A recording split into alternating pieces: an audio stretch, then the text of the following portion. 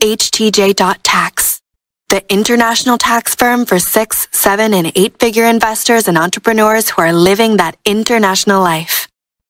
Are you ready? So first question to Joe is asking, has there been any updates on the U.S. moving to an RBT system? I'm assuming, Joe, you mean residence-based taxation. There have been, and there will continue to be challenges, whether it's politicians posturing or legal positions being adopted or legal action being taken and whatever. But the long and short is, I doubt that will ever happen. I know there are people who are strongly advocating the opposite. Maybe they have political motives. We're not into politics. We just call it like we see it. If it is, you actually take a step back and look at what's going on the macro level, not just in the US, but globally. The tax landscape is obviously evolving, right?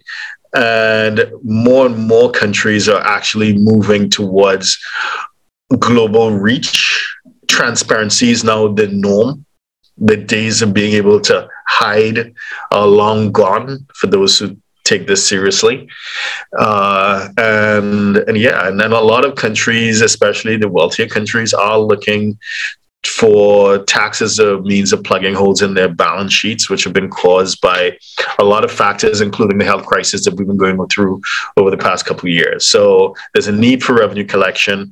There's a movement to seeing data as super important. When you look at the U.S. tax code in particular, with international taxes, it's less about revenue collection and it's more about data collection. We know this because when we look at the penalties that are applied, weirdly enough, the harshest penalties are for non-disclosure of international positions, transactions, investments, as opposed to not just paying your taxes.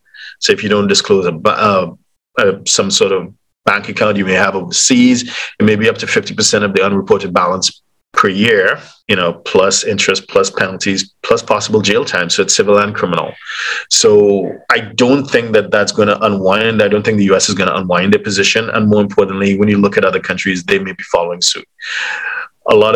Typically the US and another country called Eritrea are the only two countries in the world which have citizenship-based taxation, but increasingly a number of wealthy countries are saying, and not even wealthy countries like the Europeans, but other emerging markets are also saying, there are circumstances where even though you've left your country of citizenship, there may be fallback rules that would apply, and you still maintain their reach. You're still within the reach of that tax net, even though you no longer reside there. So situations where you could have severed tax residency before are no longer being allowed. And this is a trend that we've been seeing for decades now.